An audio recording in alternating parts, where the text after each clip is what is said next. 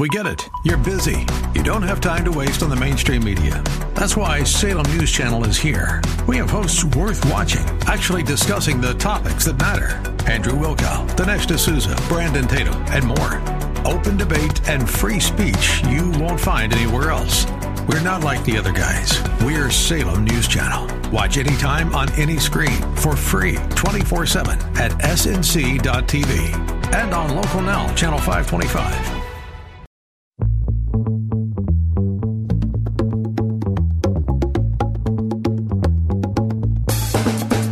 Welcome to California Business Connections, brought to you by the U.S. Black Chamber. From education to employment, entrepreneurship to innovation, this program is your weekly connection to the latest trends and opportunities throughout the state of California. Your host, Carl Davis Jr., talks to the rock stars of this great state and offers you engaging interviews and insights from local, regional, and internationally acclaimed entrepreneurs, along with business and community leaders to help you stay connected. Now, here's your host, Carl Davis Jr.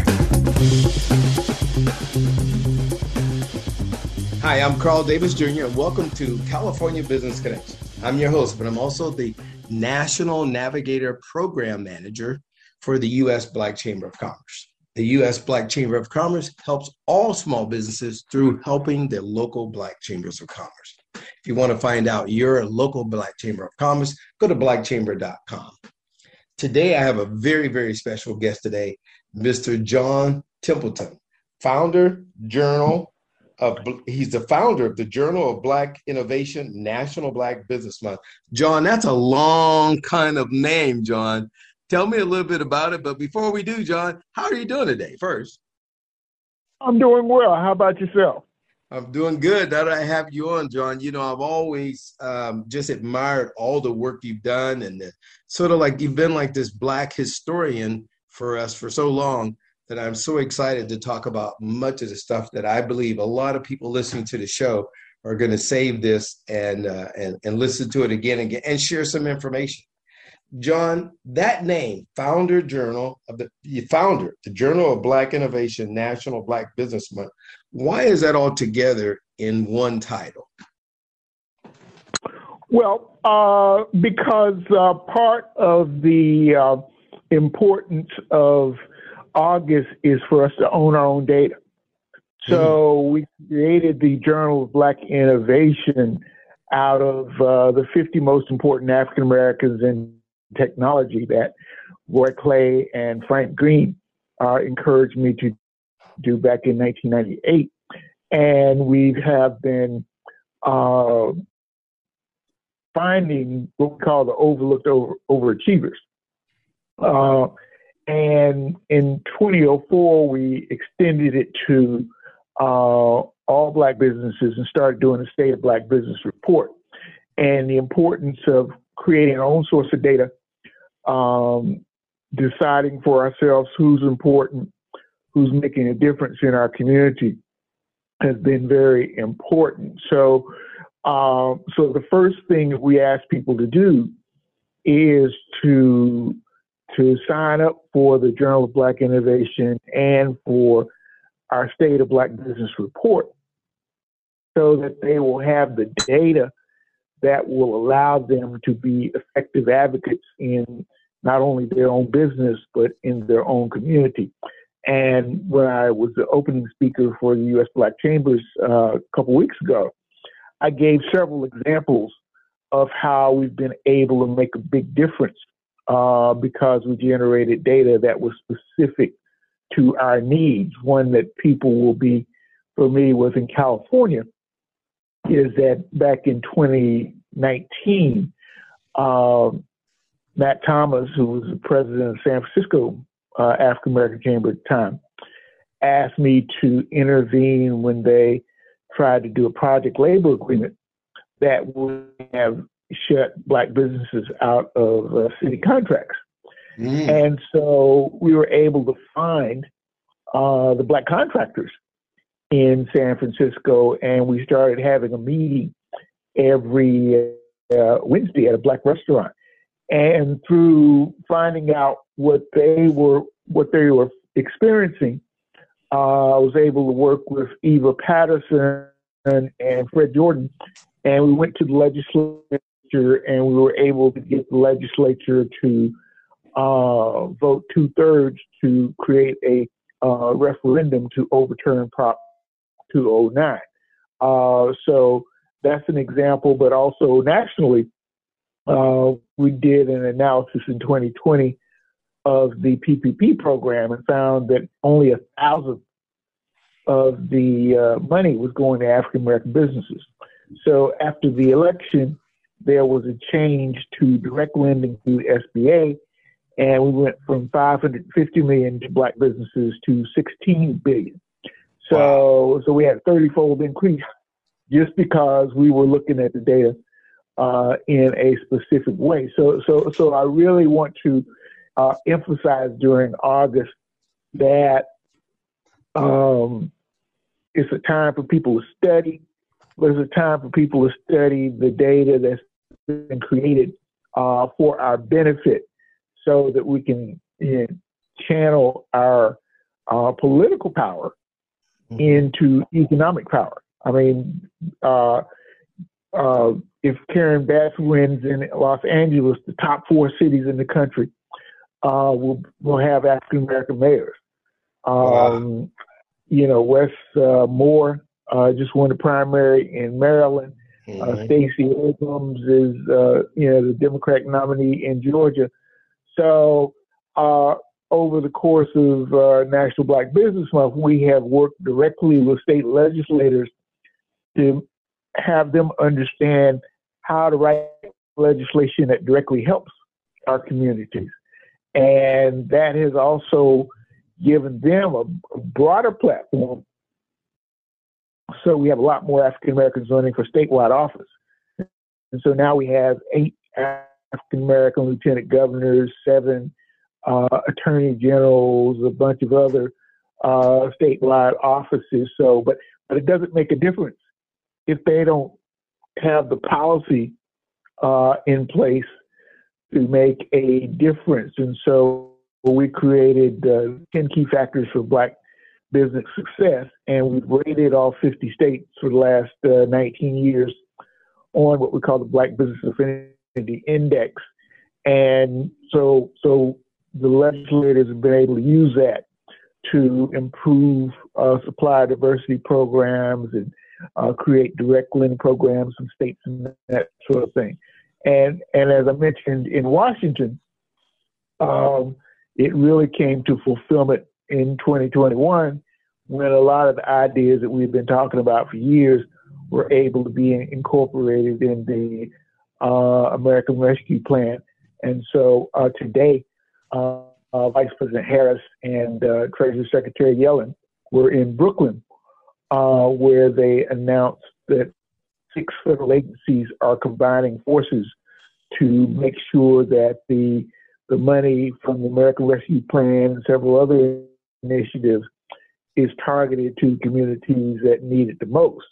And that's still a little broad, so we have a lot of competition from Native American tribes and a lot of other groups. But, we'll be focusing during August on the 90 racial equity plans that federal agencies have done, and to make sure our people are in the game and do the things that are necessary to make sure that they can compete for the money that is directly targeted for them. And the point we try to make in Washington is that it does make a difference. You should go vote, and then after you vote, then you need to follow up with your elected officials and say, okay, you got, all this money from the federal government. What are you doing with it? Because, I know that there are provisions to make sure that you spend it with the people who need it the most. Mm-hmm. Man, John, that was so much. You mentioned something about people being able to sign up and be able to get some of this wonderful information you're sharing. Can you give people ways of how to sign up? And we'll talk about it this time on the first half of the show, but we'll also do it on the back half of the show. Tell people, John, how can they sign up and how can they connect with you? Yeah, just go to blackbusinessmonth.com And right at the top is the registration form that includes the Down But Not Out State of Black Business 19th edition, and also the monthly journal Innovation. But we also have 31 Ways, 31 Days video programs every night during August. And you'll also be able to see those programs that are broken down for 31 different industries. So we take a very granular approach. I mean, there's no such thing as Black business. There are Black healthcare businesses, there are Black CPAs, there are Black lawyers, and so we try to correlate with the trade association so that each, particular industry has a day to focus on and to shine a light. And part of my role is because I was the first African American to be a business newspaper editor. I have the stature and the reach to get the attention of the major media. So I tell people, don't try to compete with what we're doing. Get in the fold, and I can give you more exposure than you would get on your own. Yes. Wow. And so what we're trying to do, we're trying to make sure that it's on CNBC and Bloomberg and places like that where decisions are made that affect billions of dollars, because we can't operate 41 million nation with chicken feed. We gotta scale up to be commensurate. Man, John, that's, you also said earlier when we were on our talking before, you said that people can reach you at johnwilliamtempleton.com. So that's John William Templeton, TEMPLETON, Templeton.com. Man, John, you gave us a mouthful, man. I'm so excited, man. I want to hear more, but I want to talk to you a little bit just quickly for a minute or so about how you got started. How did this idea of a Black Business Month come about? I know you said something about ideas in the past, and I know you and Ron Busby have worked together, but how did that idea start? Well, Fred Jordan and I led the campaign against Ward Connolly in 1996. And so we've kind of been sort of Batman and Robin for Black businesses throughout that period. And when he was chair of the National Black Chamber, he said, I don't have any data. And because the Bush administration hadn't done the survey of minority businesses for several, there was no data. And so he said, well, you gotta do it. And I said, well, it can't be done because the federal government has collected data. And he said, that's why you got to do it. So I figured out how to go to Social Security actuarial tables, which has to calculate every year how many self-employed there are, and how many there are by race, and how many there are by age and sex, and by state. So we actually wound up with better data than what the census was doing every 5 years. And so for the next 10 years, our annual State of Black Business report was the only way you could find out how many Black businesses there were.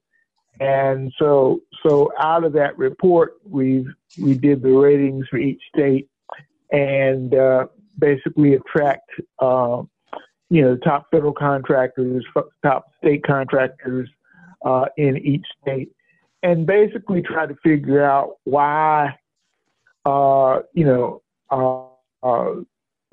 efforts that people have done so far haven't borne fruit. We've basically been flat for the last 30 years. Number of African American companies that have employees, only 24,000 business loans to African Americans across the country, only 4,000 of more than 100,000. So there's been a lot of rhetoric about helping Black businesses, but it hasn't really borne fruit. And our position is that every other problem that Black people have gets solved by having more Black businesses and larger Black businesses. But John, you were talking about this distribution of dollars and how, we got to get bigger businesses and people supporting those businesses. And you left off in the Black healthcare industry. Continue, John, what you were saying about that, because I know that's very important. Sure. In fact, your successor at the Silicon Valley Black Chamber, Sam Washington, and I, we teamed up in 2015 to purchase a hospital in West Contra Costa County. And in the process, we analyzed how healthcare money was spent on the African American communities, and how there was a lot of opportunity by actually taking people out of emergency rooms and uninsured care, and creating what we call a health equity center, where the whole purpose was keep people out of the hospital, making sure they took their medicine and, ate properly and all that sort of thing. And so that sort of alerted me to the importance of healthcare. And I did a paper 2 years ago for UC San Francisco on the history of Black doctors in California. And I saw back in the Spanish flu epidemic, and this was before COVID hit. I mean, it was literally the week before COVID hit. But I showed how Black doctors created hospitals in California during the Spanish flu, because they didn't have, there was no hospital. And so the only way Black people got treated was Black doctors created hospitals. And so, and from that, realized that Black doctors were the key professionals that essentially started every Black community, not only in California, but around the country. And so, then I did a second paper for UCSF on the history of Black healthcare from the Civil War. And so in the course of that, you realize that there's 400,000 African American healthcare businesses, which is 15% of all of our businesses. And by making sure that the money that gets spent on healthcare, now that we have affordable care, get spent with those companies, because they are the ones that can create the jobs that our community needs. Speaking of that, creating jobs, John, and I know that when we're in Washington and we hear these numbers like, 2.5 million Black businesses, of which 2.4 million have no employees. And at one time, so that's right. Yeah. And the best way to grow that is to take that nurse that's doing something on the side and make sure she gets some contracts so she can hire 4 or 5 people. There are 400,000 Black nurses. That's the only occupation where we have parity with 10% of all the nurses, right? So just helping all those nurses hire 2 people, you're talking about almost, 500,000 people. Wow. Nurses. And, John, now, when I was back in Washington with you, one of the things that Ron is pushing, and you were right alongside of it too, is, a lot of the data, which you were saying is so important with data. A lot of our data is sort of bundled together under this kind of category called minorities, right? And we're really trying to get more specific and intentional on spend. Can you talk a little bit about that? Because I know you and Ron were really talking about that in Washington. Well, that's why our State of Black Business report has been so important over the last 19 years, because we have been the ones to go through all that, those euphemisms, disadvantaged business enterprises, and that, and actually find out who are the Black-owned businesses. Because one of the ironies is that your more successful Black businesses don't identify as Black businesses. They're more likely service, disabled, veterans, and that sort of thing. So National Black Business Month has been designed as a format that makes it profitable for them to sort of come out of the closet and have direct access to the people who are making decisions. So in our 31 Ways, 31 Days programs, we'll have somebody who's a decision maker and then somebody who's the key person in that industry. Good example. I showed folks the smartphone that's made by Freddie Figures.